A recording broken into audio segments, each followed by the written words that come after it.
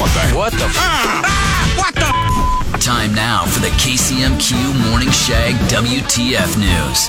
Rihanna will perform at the Super Bowl halftime show, and everyone on the Raiders team looks forward to watching it on TV. Yeah. They're bad. They are. Google co-founder Larry Page is shutting down his flying car company. Unfortunately, the idea just never got off the ground. And finally, Tommy Lee bought a new house. He made the announcement by posting a picture of his wiener on Instagram. Come on. Thanks for listening to the best of the KCMQ Morning Shag podcast. Oh my God! Are you crazy? Hear more from Shags and Trevor weekday mornings on Classic Rock 96.7 KCMQ and KCMQ.com.